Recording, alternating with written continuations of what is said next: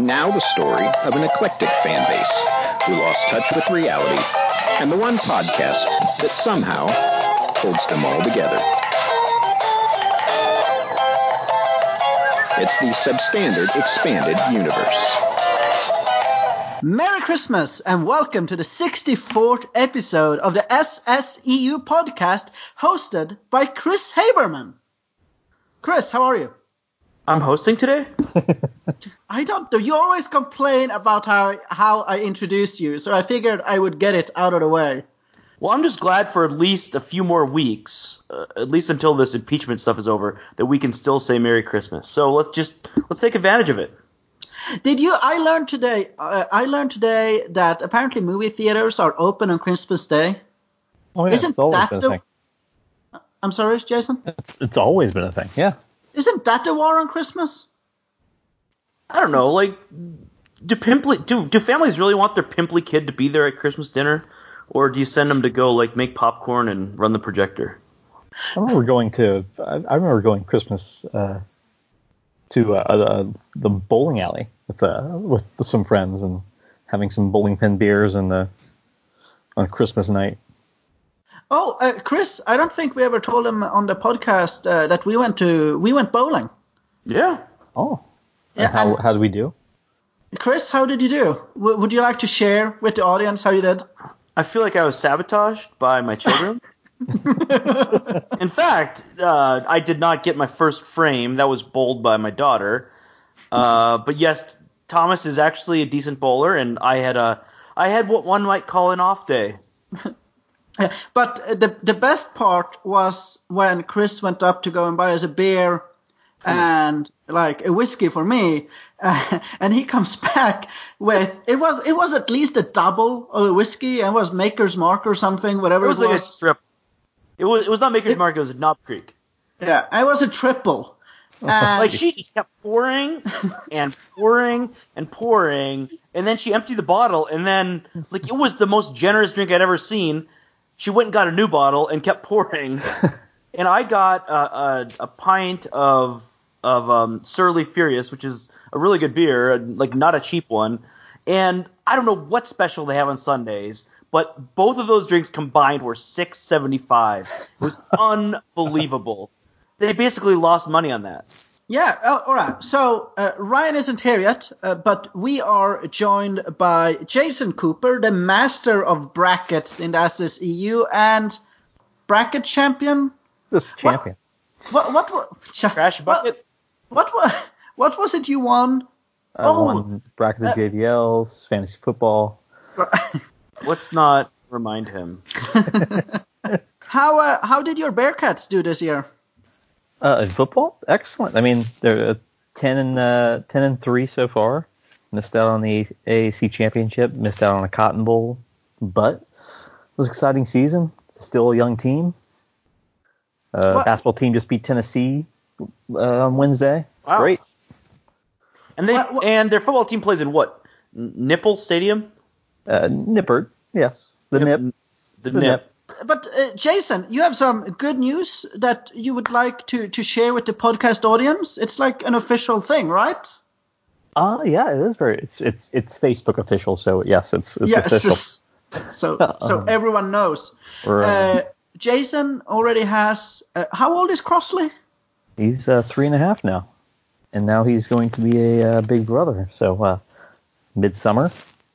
At which point I asked my best friend Thomas. I said, "Are you familiar with the term slipping one past the goalie?" Being a hockey fan, and he informed me he was familiar with that term. Yes, it is when you score. You get close to the crease, and you just put it in there. Congratulations, Jason, on getting close to the crease. Yeah. We have a full agenda today where we are going to be talking Christmas. And one of the discoveries that I made trying to figure out what my favorite Christmas movies are is that Christmas movies are terrible. Oh, really? There are very few of them that I actually think are good. And whenever I went to, I was like, oh, well, what do other people think? And I Googled it, I binged it, and I pulled up a list of like the best Christmas movies. without fail, in the top 5 or even at number 1, you would find Love Actually on almost every single list. Yeah, those are bad lists. I mean, Colin Firth makes every man kind of question a lot of things, but that does not make it a good movie. Who does not want to see porn directors ask actresses out and someone try to convince a woman to commit adultery using like cardboard signs on the front door of the porch or whatever? Martin Freeman was not a porn director. He was a stand-in of some sort. He was a fellow I don't actor. think he was an actor. I think he was a stand-in. Like they were like working on lighting, right? But they were naked. But they were naked because, like, I don't know, they got a porn. I guess, like, is you guess, like, Chris. Like you don't know. I guess they really want to just get the lighting and like cinematography is a big part of filming a porno, I guess. Well, it makes sense to me, because imagine if you are like as pale as I am and you're in front of the camera, you want to make sure that you get it right when you're naked since it's so bright. Yeah. And you still want to be able to see something.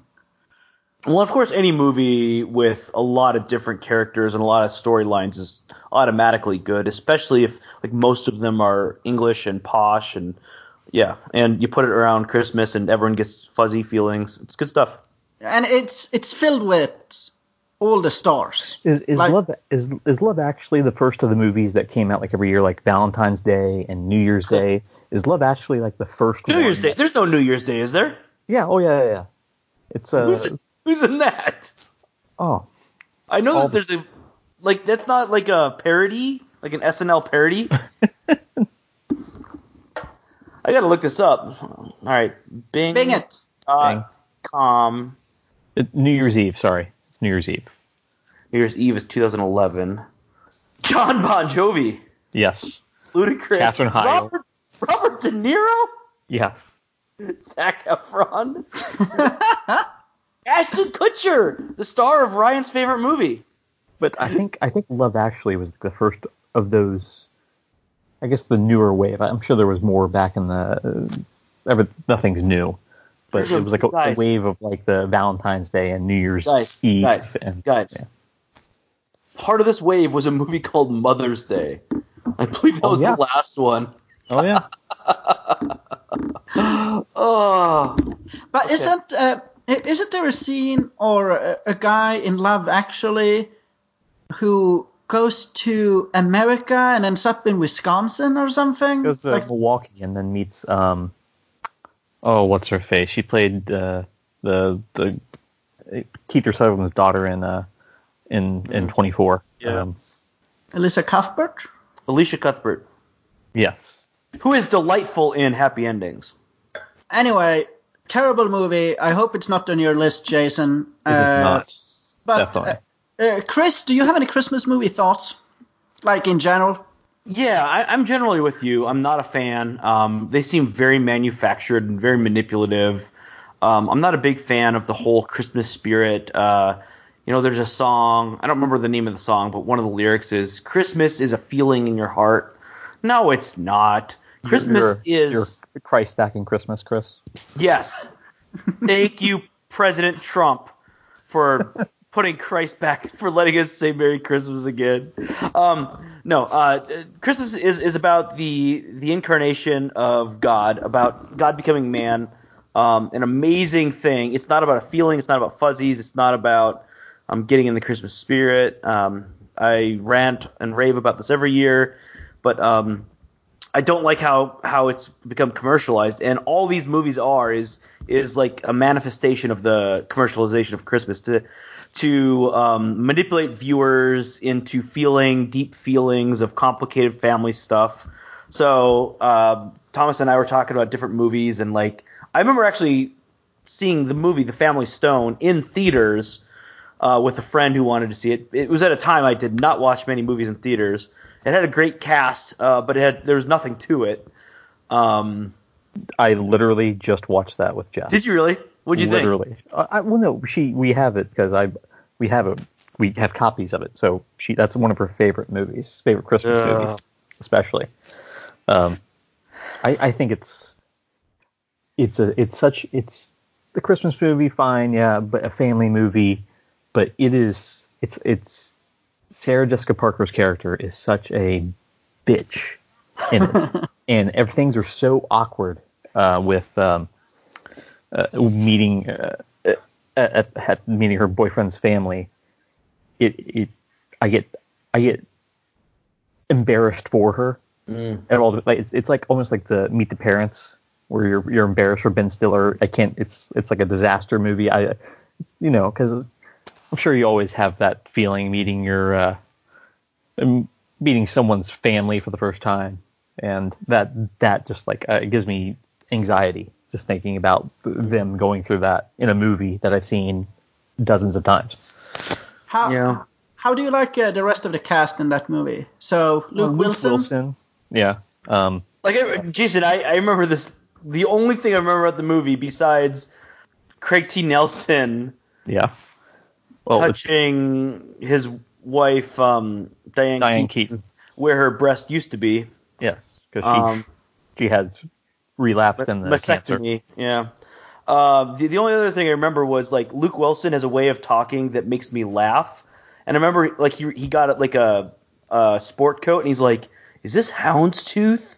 And there's something about the way he said that line that just made me guffaw in the theater because he could deliver a line. No, he's funny in it. But the what's his face, Dermot Mulroney.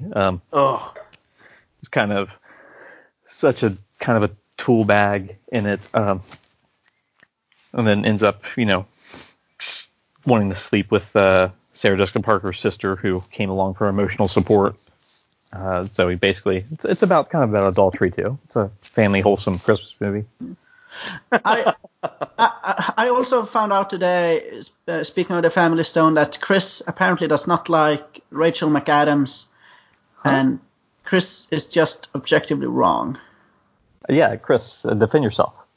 I feel like the burden of proof is on you guys. What's wrong with her? Seriously, she was excellent in Mean Girls. Do you just not you hold it against her because you had to watch The Notebook 1,000 times with your wife? I watched The Notebook once, 20 years ago or whenever that was, forever ago. No, I guess it's probably not that old, but she's in Game Night, which you love. Oh yeah, she was delightful in Game Night. I haven't seen her much. She was delightful in that, but that was the first movie I was like, yeah, she's good. She's not in a bunch of movies. She's pretty steady. She doesn't do it. But of course, she did have one period. I was looking at it because my wife and I were talking. She was in The Notebook, Mean Girls in 2004, and then Wedding Crashers and The Family Stone in 2005. Those are movies that definitely are on cable. Probably one of those movies is on cable every single day. And then she was in the Sherlock Holmes movies with Robert Downey Jr. She's no Anna Kendrick, but she's a good actress. Charming. She's very charming. So, fun fact about Family Stone: it had a budget of $18 million. It made over $90 million. Oh yeah. So it's you can make successful. Love Actually had a budget of around $40 to $45 million, which is impressive considering the cast. It made almost $250. But when you think of the cast, none of those actors had to do a whole movie. They did only 20 minutes of acting. They just show up for 3 days. I mean, Alan Rickman was he was on he was basically in 5 scenes of the whole movie. Yeah. Yeah. I could see why these movies come out. You get, you can get big names, and they only have names. to be... see if you can get it down to 2 days. Okay, then we have a deal. Okay, so they'll show up on set for 2 days, and you could get Alan Rickman and Colin Firth and Hugh Grant all in one movie. The girls are swooning over this. And they don't. It's not like they have to be on the set at the same time. I'm sure they film their parts months apart. Filmed over the course of 3 years. Yeah. and the guys don't mind this movie because they know what happens at the end of the movie. I mean, after the movie. What happens? What happens, man of the cloth? Their wives are in the mood. Well, I wasn't married when I saw this movie. What happens? Well, watch it and find out. Jason, why don't you go ahead and give us your because you are like, are you a Christmas? I love Christmas. I love Christmas movies, TV shows. I was just telling you before. I mean, obviously, just watched Family Stone before this. I was watching two of my favorite episodes of one of them is on my top 5 favorite Christmas TV episodes. Crosley. We watched the Mickey's Christmas Carol tonight. We watched Home Alone yesterday. He was quoting the Home Alone 2 book today when I put him to bed. Yes, we're all about the Christmas entertainment. Which Home Alone is Trump in? The second one, right? The second one. Oh yeah, yeah. He's runs in the lobby. Because he owns the plaza, and that's where they film part of the movie at. So you mentioned the Mickey Christmas Carol. Are you a fan of the Muppet Christmas Carol? Oh, definitely. That's obviously one of the top 4. That was the final 4 of the SSEU Christmas bracket 2 years ago. Okay. But yes, we love all the Christmas movies. I just checked. That's on Disney Plus. For anyone who wants to watch the Muppet Christmas Carol, it's available on Disney Plus. And if you don't have Disney Plus, like Thomas, go buy yourself a life. Do you have a top 5 movie list for us? I do. And these are kind of all across the board. When I was making this list, I had probably 15 movies off the top of my head that I could put in there. But these are the creme de la creme. Number 5, The Bishop's Wife, and that's a Cary Grant movie, 1947, I think. Cary Grant plays an angel, and his job is to help this minister who is trying to add on to his church, and he's supposed to help guide him, but he and the Cary Grant, the angel, ends up kind of not doing a good job, and instead falling in love almost with the minister's wife. But it's a very charming story of minister's finding wife. Isn't that a Whitney Houston, Denzel Washington? The preacher's wife. Preacher's wife. Okay. Yes, it's the preacher's wife is the remake. But yeah, Bishop's Wife, excellent. How's the remake? It's good. It's been so long since I've seen the remake, but they get Whitney Houston to sing. I think that's why they got her in that movie. Number 4, The Shop Around the Corner, and that movie is with Jimmy Stewart, and it takes place the late 40s. They work at a shop in what's the town? Pottersville? No, Budapest actually. Oh. And it's Margaret Sullivan, and they're both employees at this store around Christmas time, and that actually has been remade as well. It was You've Got Mail, basically, remade the Shop Around the Corner. Basically, two people that hate each other personally, but then become pen pals, and then they fall in love that way. But a very good movie. It's on TCM is running it this weekend. I think they're running both Bishop's Wife and Shop Around the Corner. Number 3, National Lampoon's Christmas Vacation. I have it on TV right now. It is the funniest Christmas movie, probably one of the most quotable movies of all time. Thomas, you haven't seen this, have you? I don't think I have. I feel like you asked me about this the other week. This needs to be rectified. Oh, yes. You need to watch it. AMC has it on basically 4 times a day for the next 7 days. But fun fact, my number 2 movie is Home Alone, the first one. Fun fact, Chris Columbus, who directs Home Alone, John Hughes wanted him, wrote both Home Alone and Christmas Vacation. He wanted Chris Columbus to direct Christmas Vacation and got him to direct. And they actually, he started, and I believe he was on set for a week. And he called up John Hughes, and John Hughes picked up and said, "I know why you're calling. I knew this would happen, and it was because Chevy Chase was such an asshole to work with. And he told him, "Okay, I understand." And he's like, I got this other script, and that's when he gave him the script to Home Alone. So because Chevy Chase was an asshole, we got Home Alone, and we got a great, obviously, Christmas Vacation.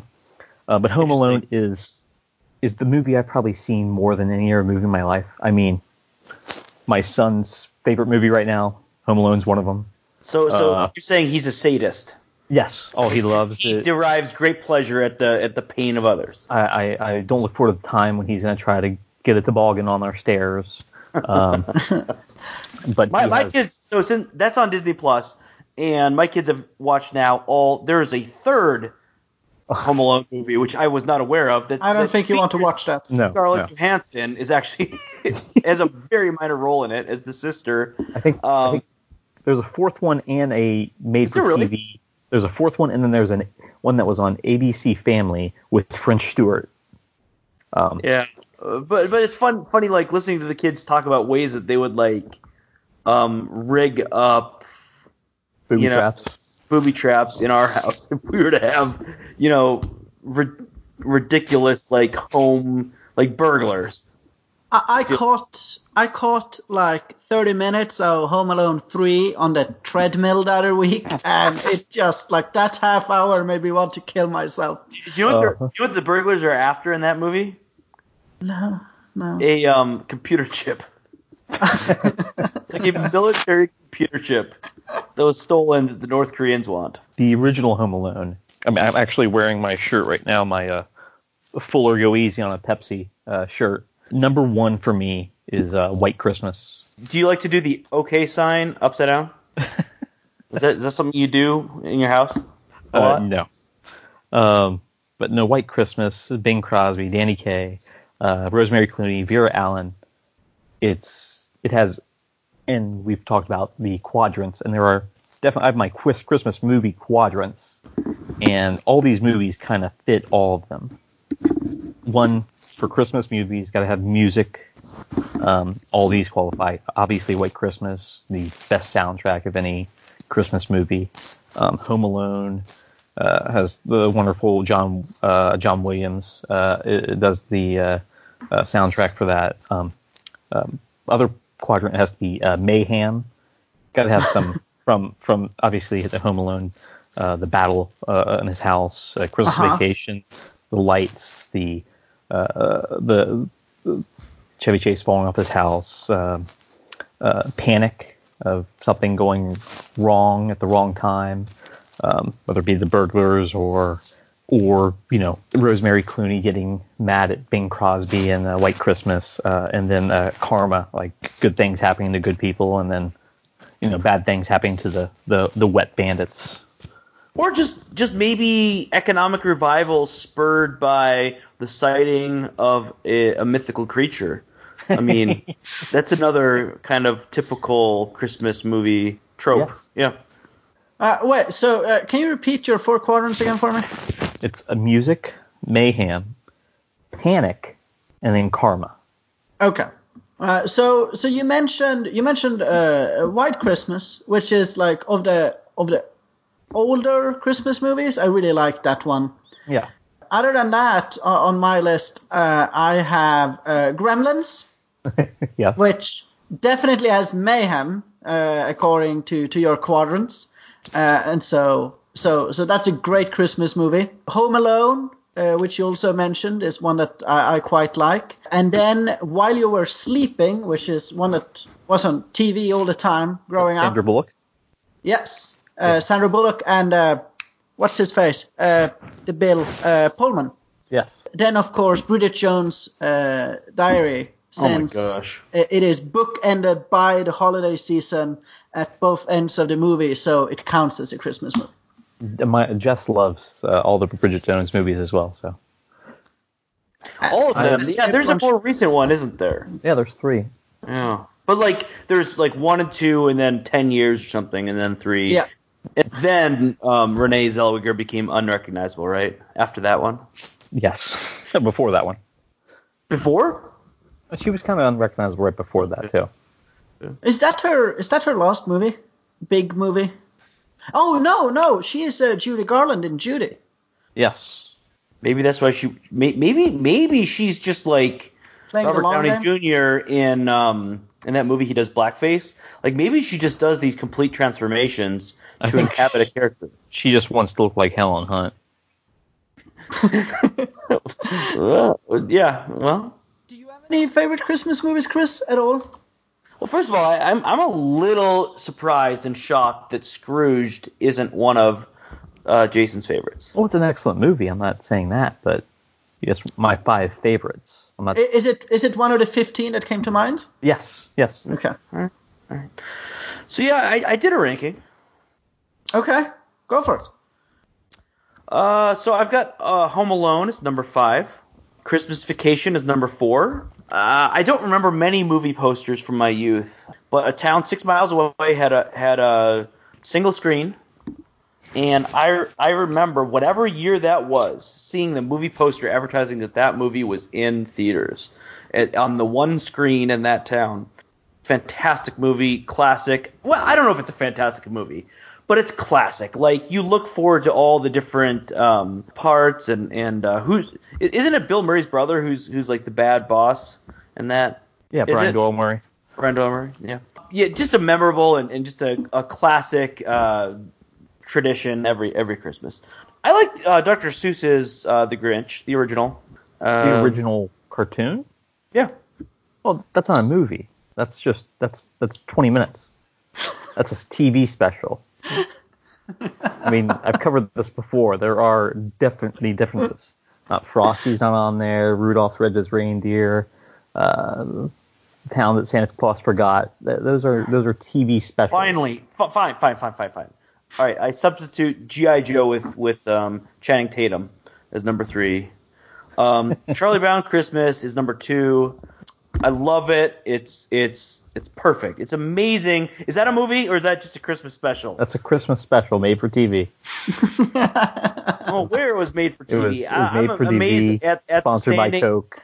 At the lasting power of a TV special that it is eternally relevant. Not eternally, but continually relevant. And then number 1 would be the Downton Abbey movie. Now, we don't actually see Christmas celebrated in the Downton Abbey movie, but one can assume that the year before and the year after are kind of wrapped up in the movie. So I think we can consider it a Christmas movie. I will allow this. We are now moving on to our feature presentation of the evening. So, Thomas, before we get there, I would like to offer a correction before we get to the big portion of the show. Who are you correcting? Well, I'm correcting myself. Okay, go on. Comments. Do we have time for this? This is going to be a while. It's not going to be a while. I want to amend my previous comment about movie criticism and about bad movie criticism. So I had a very specific beef with the type of movie criticism that I experienced listening to the podcast Pop Culture Happy Hour. And it's this simple, and I just didn't say it well, and I just want to say it again. And that is that identity politics. I don't like when identity politics masquerades as movie criticism. So I think definitely I mentioned that Ryan and I definitely are 100% in favor of more women and people of color in film, both as actors and as people in the director's chairs, people in crews and all that stuff. And we celebrate diversity, and we think Hollywood is not doing enough to make sure that women and minorities are well represented in film. However, better representation does not equal a good movie. Movies made by white men with white casts are not necessarily bad movies. So it is particularly dumb to stroke our chins and to do this sort of bean counting and pretend like it's movie criticism to say, oh, well, this movie is very so white and therefore it's not a good movie. Or, wow, look, it's so representative. This is a good movie. Like that doesn't move the needle in any particular direction. Movies should be representative. However, that doesn't impact the quality of a film. End of End of correction. All right. I will just say that in the movies I watched, there are plenty of women, and they're great.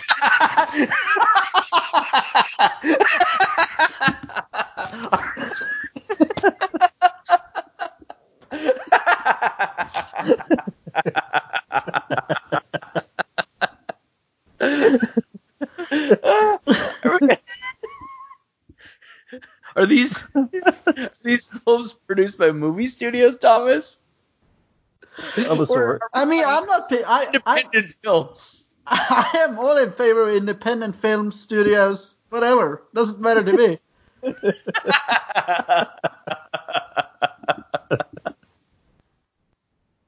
Transition. For this Christmas episode of the SSEU podcast, we figured that we should watch a classic Christmas movie and briefly talk about why we all love it and discuss it a little bit more in depth. And so on Jason's suggestion, we decided... Of course we're talking about Star Wars The Rise of Skywalker. Onion. We decided to watch the movie Pottersville. Pottersville is the story about this quaint... I mean, do we really need to explain it? I'm pretty sure everyone knows what it's about. And you know it's good because of all of the talented actors that got to be in it. It's destined to be a classic. It's only been around for, 2 years? Jason, can you tell us a little bit about why this movie stuck with you? Well, it stuck with me because the first thing I heard about it was I think it was an article in, I want to say, I think a Slate, maybe, about why the hell this movie exists. And it was, I think it was like the week that the movie premiered, and it was only in theaters for maybe a weekend. Basically, who had the blackmail tape on all these actors to get them to be in this this movie, which is produced by Ron Perlman. So I'm guessing Ron Perlman has videotape of Ian McShane doing the nasty with someone. So you've got Mike Shannon, Tom Lennon, Ian McShane, as you mentioned, Judy Greer, Christina Hendricks. Who am I missing? Ron Perlman. Obviously, Ron Perlman, yeah. Ron Perlman's daughter. Well,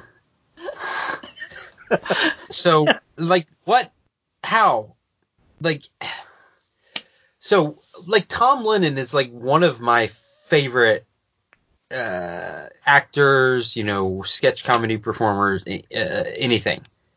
And he's the reason, we watched this when it first came on Netflix, however long ago that was. And it was because I was like, oh, Tom Lennon is in this. Great. I love Tom Lennon. And then I'm just like, he doesn't make it better. Yeah, sure. I guess I don't know that. It could have been worse if somebody else would have been but fake Australian. Yeah. Spoiler alert. Fake Australian. Sorry. But so Pottersville it's set in this quaint upstate New York town where is it quaint? It looks it's like falling economically down. It's like economically depressed. Well, the mill just closed.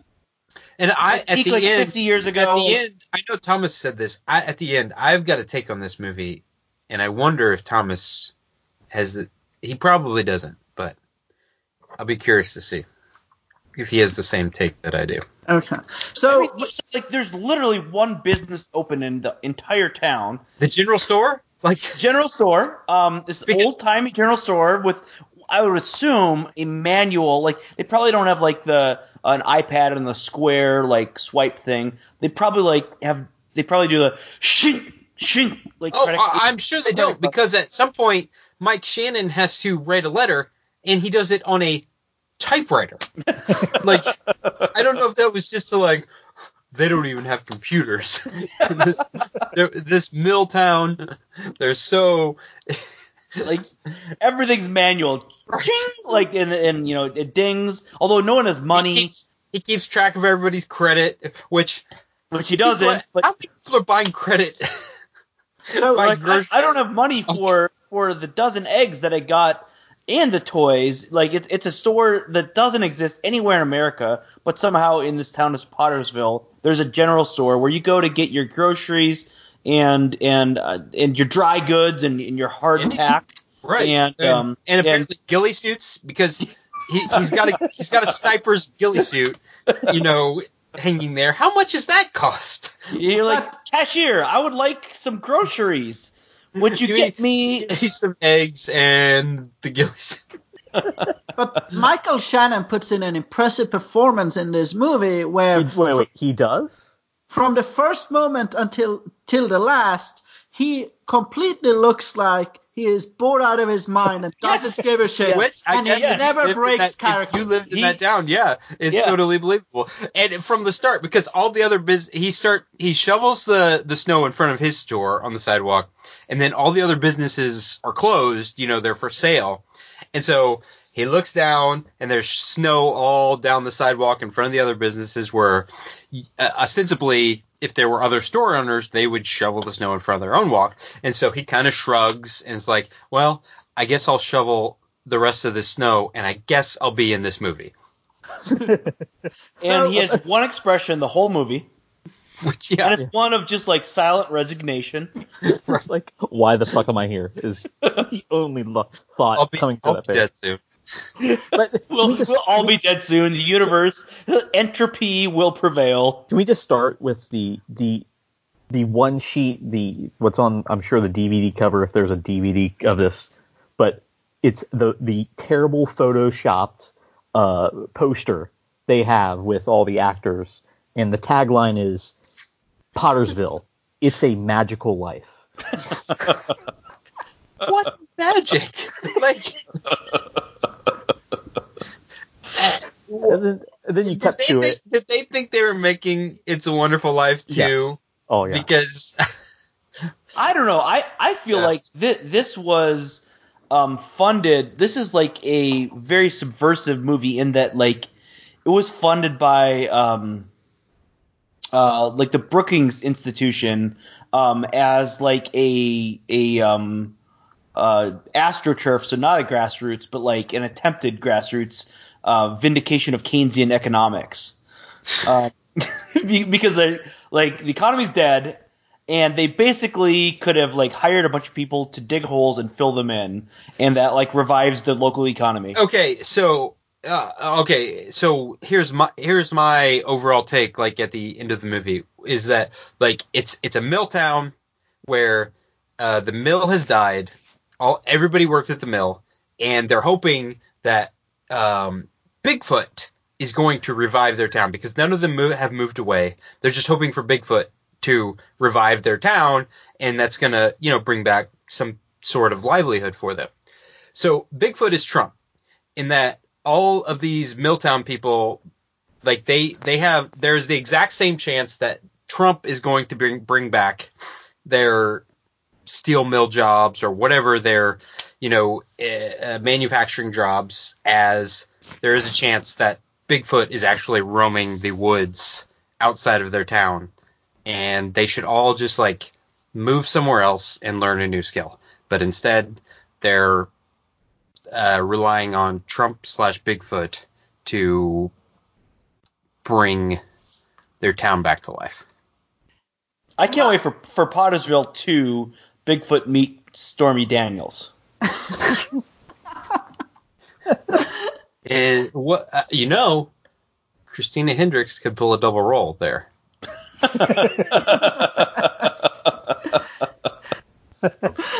I mean, can we get to the most important part? This is a furry movie. Yeah. Well, let's jump. We haven't even touched on that yet. Let's jump. You're reading all this into it. Keynesian economics, Trump. But at its heart, it's a furry. So the movie opens and we have Michael Shannon running an old timey general store, and his family since the 30s. And there's a customer there who's like, I know I can't pay for this. Yeah, he rings no up clothes. like two bags of groceries. He's like, what does he say? It's like 73 something. I thought it was like $47 or something. Whatever it was. This is a good argument. It's 2 bags of groceries. No, and it's at that point that she says, "Oh, I don't have any money." Actually, I went grocery shopping without any money. Right. I mean, let's point out the first flaw of this movie is there is no self-checkout at this. Yeah, he could have left the store without having to pay Judy Greer to close it if he had a self-checkout. He could just be like, "Hey, ring yourself up and, pay or don't pay," because that's write it down on the ledger, because we don't have any internet or like no computers here. It's all like manual, old-timey stuff. Yes. Like there's a phonograph in the corner, I'm sure, playing music. So he rings her up. He doesn't ask her for her email address to pull up her, loyalty account or anything like that. He gets out a book and writes down. Judy Greer's right there, and she's just like, "Oh, May, you're so great. May, you're such a good man." So okay. So Maynard closes up, goes home. No. Okay. First, Ian McShane comes. Bart, his character comes with moonshine, and he's selling elk steaks. And Connie loves these. Michael Shannon's wife, Christina Harris. I love these. Christina Hendricks, loves elk.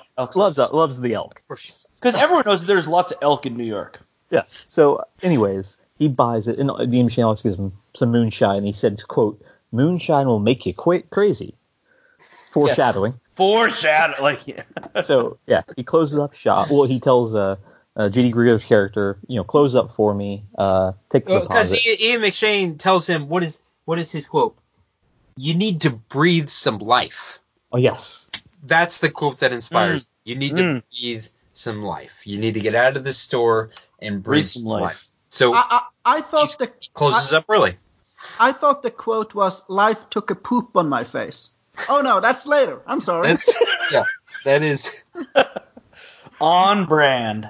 Okay, yeah, there are some nice poop scenes. Yes, I wish they would have just leaned into the poop more, because I would have been on board for that. I wrote down one note of the whole movie, and it was Ian McShane talking about scat. So we'll get to that.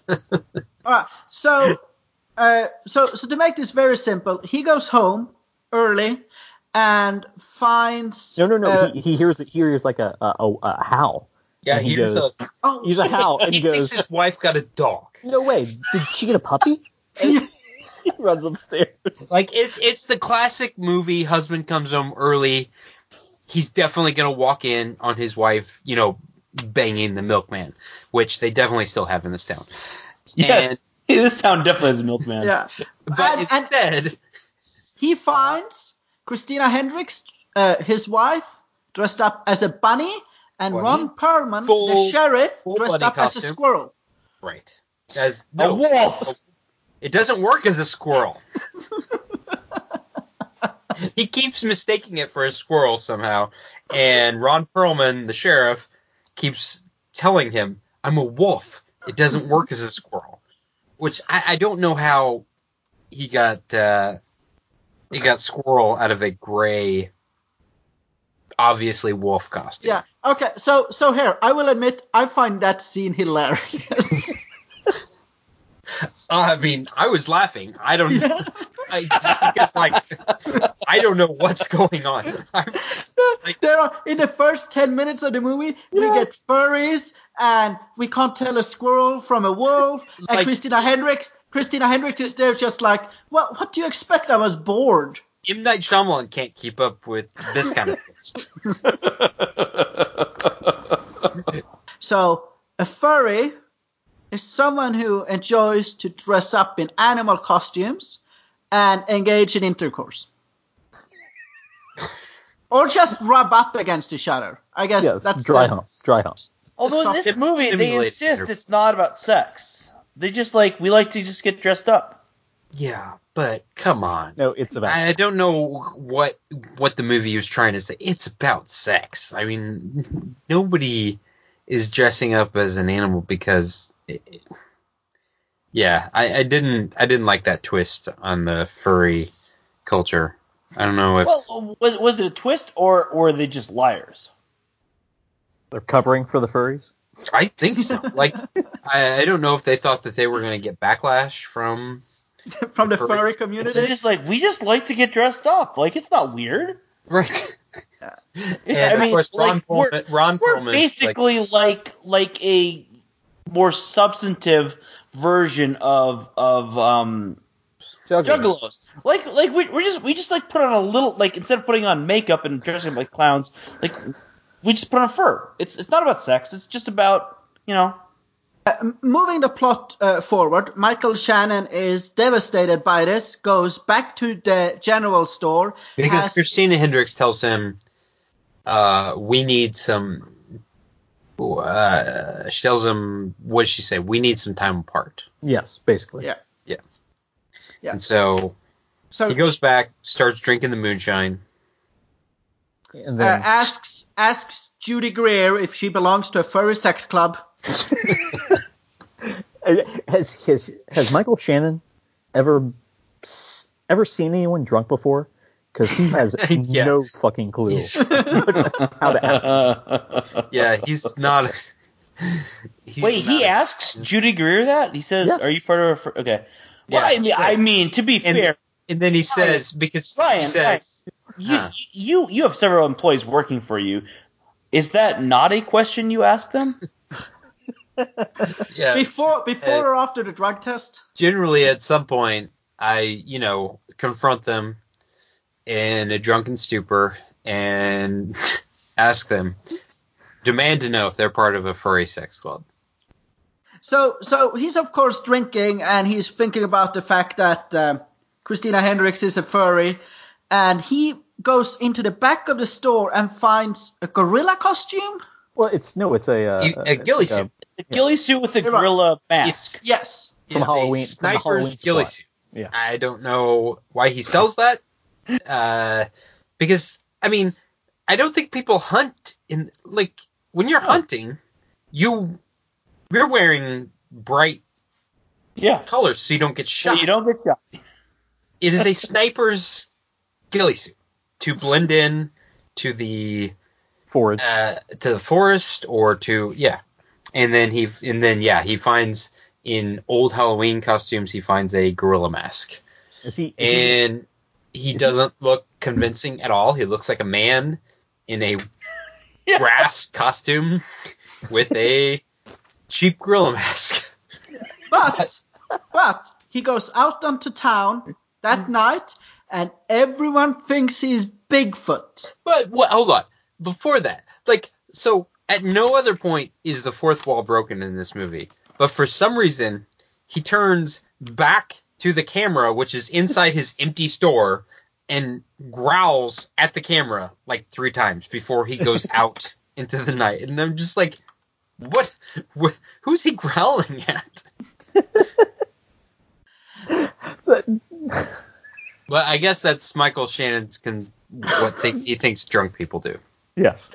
Michael Shannon must be a teetotaler because...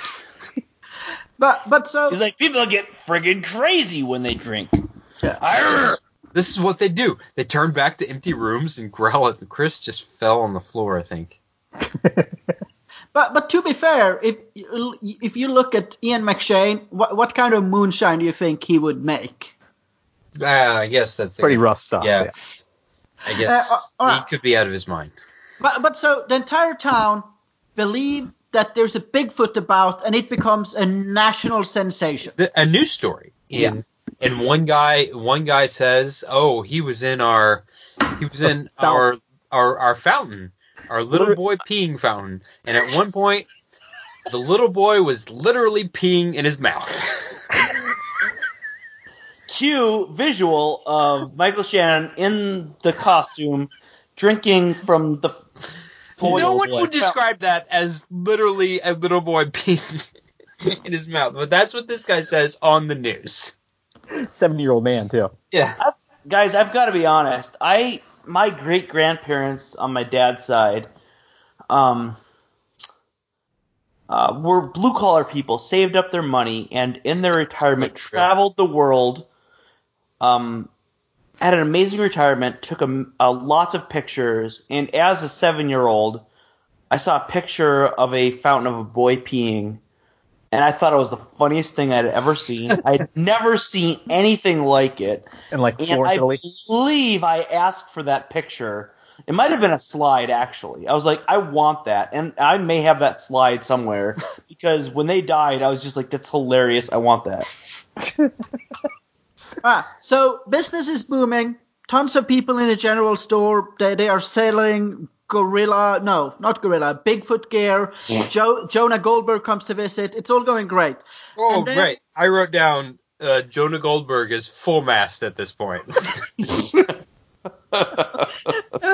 And because Christina Hendricks, when she finds out about it, she like totally wants to bang Bigfoot. She's like totally turned on by it. Well, and this is where the Keynesian economics kind of starts, is that like there's no money in the town until there's a rumor of a Bigfoot sighting, and then suddenly there's capital somehow for like people to produce Bigfoot gear and for people to purchase Bigfoot gear. All they needed was some excitement to stimulate the economy. And by stimulate the economy, I mean stimulate the loins of Christina Hendricks. And the other furries. So, don't they have the town meeting and they're talking about it, and it's because it's in Maynard's store where they have the meeting, and then everything happens in Maynard. There's nothing else in the town. Ron Perlman's character comes in and tells Maynard, "I'm never going to rub the bunny again." Isn't this also when Brock is introduced at this town meeting? Yeah. Yes. Yes. Tom Lennon shows up as a reality TV star who's a hunter who's known for hunting Bigfoot, and he's like so famous. He travels by helicopter. Is there anybody in real life that's anything close to comparable? Like, no, Trump? Even the most famous big game hunter in the world right now, like, I couldn't even tell you who it is, but everybody in the town knows who he is. Yeah, but it turns out that he's working for some third-rate cable company or something. Like, people owns a helicopter. He's like Bear Grylls if Bear Grylls was a hunter instead of just a survivalist. Yeah. But, so, it's pretty obvious from the beginning that he's a phony. He doesn't actually know anything about any of these monsters. He's making it up as he goes. He's really good at promo retakes. Is he really good at them? But then he hears a Bigfoot. Michael Shannon actually went to the place where they're viewing because he wants to perpetuate this Keynesian economic boom that's come to town. And plus, he thinks he's going to win his wife back by pretending to be Bigfoot. He's like, I'm going to make the town famous, and I'm going to get my wife back. How are you going to win your furry wife back? By being the biggest furry around. Like, this logic makes sense to me. Yeah. It's not terrible. I know she treats him like, when she finds out, she's completely pissed. But, I mean, to me, he's like, all right, you're into that? Let's roll with it. I'll be into it too. Yeah. Let's do Harry and Henderson's. Come on. I think they have deeper issues than just him not being into furry stuff. They might have some marital issues. So Thomas Lennon's out there doing his show, which he's used to totally fabricating, but he actually hears a sound which indicates there might actually be a Bigfoot. So he's ready to get the fuck out of town.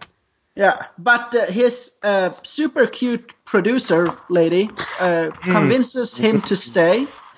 Why Thomas, is she super cute, Thomas? Yeah, why is she super cute? Like, his super cute producer convinces him to stick around, and they are going to go hunting for Bigfoot together with Ian McShane.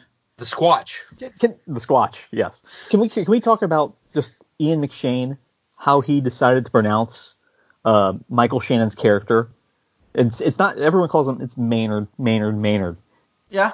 He calls John him Maynard Keynes? Maynard. It gets me every time he says it, because he says it every time. It's always he Maynard. does. Save big money at Maynard's. I like how I like how even in something as shit as this, I just love Ian McShane. He's the best part of this. He's the best part of this. I think Judy Greer is up there. Judy Greer's performance is great, too. but Ian McShane is Like, magnificent. I don't think Judy Greer knew which movie she was in, because she is like the emotional scenes. She's like delivering like Oscar-worthy performances, like in these emotional scenes, and Michael Shannon's just like, giving her nothing and just like pretending to be drunk, like no person had ever been drunk before, and doing one, like what Chris says, he has one expression. He's like, they didn't pay me enough for any of my other expressions.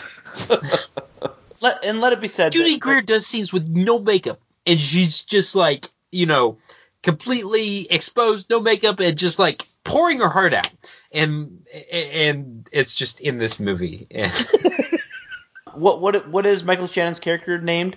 Maynard. What is John Keynes' middle name? John Maynard Keynes. Okay, Just saying. All right, but so they go out to hunt for Michael Shannon. Of course, Ian McShane Squatch manages to catch the Squatch. Ian McShane says, "The scat is my favorite part of the job." No. Tom Lennon. Ian McShane asks him about the scat. Okay, and here's the line. Tom Lennon doesn't know what scat is, and he says, "The scat is my favorite part of the job. My favorite part of the job. I put my hands in it. I just get right in there. I just get right in there." And that's after he's like pooping in the woods and calls his producer, and she's getting massage. And he's like, "I'm pooping in the woods right now." And she's like, "Gross. Why are you calling me while you're pooping?" And she's like, "What are you going to do for toilet paper?" And he's like, "I didn't think that far ahead." He says, "I have some Purell, but I don't think that's going to do it." And at this point, can I just say... And then Bart comes out and grabs him. Right. Yeah.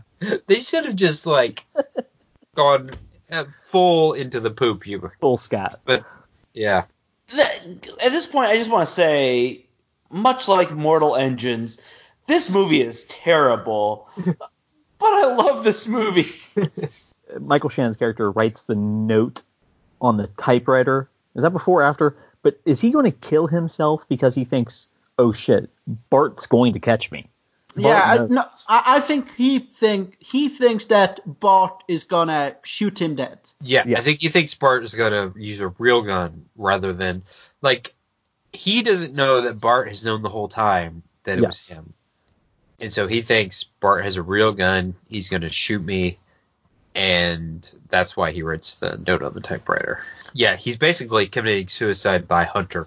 In the end, it is revealed that Michael Shannon was just faking it, and all the tourists go away, and they are revealed as a fraud. And Tom Lennon is going to sue the town. Yeah, because of course that's a normal that could happen. In a reverse class action suit, unclassy. And people and the town is totally like, "Oh, that's going to affect me." And one lady says, "Well, what did she say?" She says, "Cancel Christmas." There goes Christmas, because Tom Lennon is going to sue the town. And his store closes because apparently people don't need groceries anymore. They're like, "I'm going to drive 100 miles to Costco." Michael Shannon is revealed to be a very good person who hasn't taken up any of their debts that they've written down in this book. Well, hold on. Before that, yes, Judy Greer calls a town meeting to yell at everybody, to tell them how great Michael Shannon is, what a great person he is, and she says to the guys who've been selling Bigfoot stuff out of his store the whole time, "Did he take a cut of your Bigfoot stuff?" And they're like, "No." At that point, I was like, "Fuck Michael Shannon. How the fuck did he not take a cut of their Bigfoot stuff. Can we What kind skip of back- person lets them just like,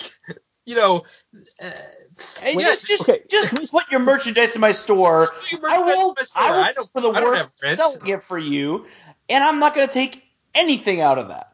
Can we just go back to the point? Because he got caught, he got shot in the tranquilizer, and Right. Brock, they're basically bringing him in the back of Bart's truck to the reveal of like Brock's going to show him who it is, and then that's when the mask is pulled off. But in that scene where like all the townspeople are around, there's like 5 or 6 furries there in like the crowd.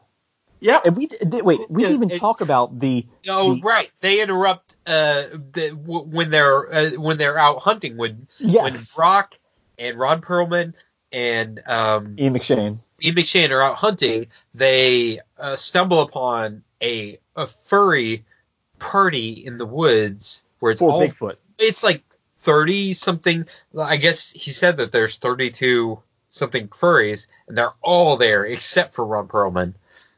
And McShane asks, "What's a furry?" Right. Furry is a person. Yeah, Ron Perlman gets very defensive, and then finally admits that he's one of them. And but then, did you also notice like the setting there? It's basically they shot it in a Christmas tree lot because it's all like 6-foot Christmas trees. Yeah, with lights on them. With the Christmas lights. But Ian McShane clears them all out. You guys got to go home. And he doesn't let Tom Lennon because Tom Lennon's kind of like into it. He's like, "Oh, this feels pretty good." And Christina Hicks is rubbing up against them. Right. Yeah. But so as Ryan say at the end, Judy Greer convinces the town that Maynard is a terrific person. He does so much good for the village or for the town, and they all invade his store and they go to his book, and I guess they're putting down how much they owe him in the book or something. They're giving him because money. Apparently they kept track of it when he said it. Where did they find the money? Yeah, like why weren't you just paying for your groceries? Well, they were putting down how much they owed him. They weren't. Were they actually paying him? I feel like a few they're paying people him. They're put giving money. something- Yeah. It was supposed to be like The Wonderful Life, where they just like bring like Exactly. Okay. filling up the All right. basket. So like, it's all we that Bigfoot love money. you. So, Keynesian economics, when Bigfoot comes to town, everyone has money now. Yeah, they got that TV money. They got that money from the guy flew in with the the helicopter. show being on like a third-rate. The town being on a third-rate reality TV network. Like money falls to the outdoor sky. life. And don't forget the reporter Furry. coming back, the Latina reporter who rolls her R's that joke like 5 times. Gutierrez. Gutierrez. Why did she pronounces her own name like she's never heard it before? But so here's the thing about Pottersville. It's a wonderful life, but with furries. Michael Shannon is down on his luck. It's all going terrible. He's contemplating killing himself by Hunter, in this case. And then in the end, the entire community shows their appreciation for him. It's a wonderful life with furries. And let me tell you, it is 10 times more entertaining.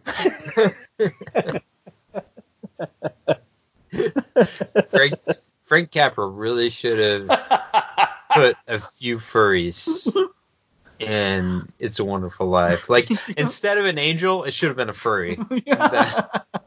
So Chris has already said that he found it actually quite entertaining, right?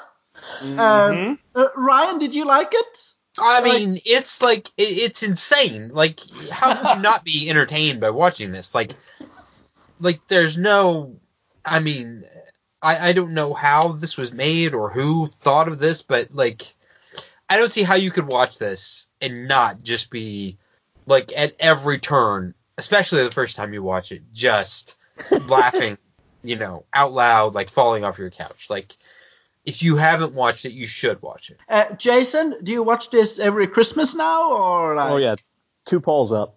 This is the second. You and Jess and Crosley sit down and you explain how Crosley was made. Yes. When a mommy and a daddy, yeah. When a wolf and a bunny Squirrel.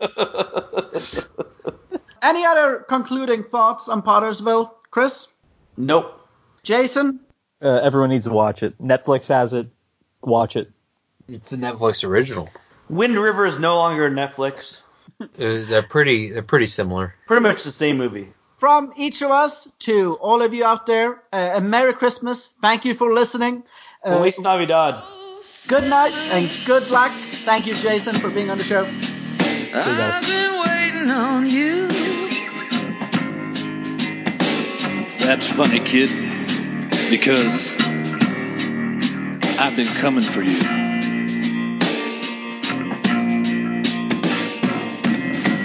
Oh, Santa, I've been killing just for fun. Well, the party's over, kid, because I got a bullet in my gun. A bullet in your what?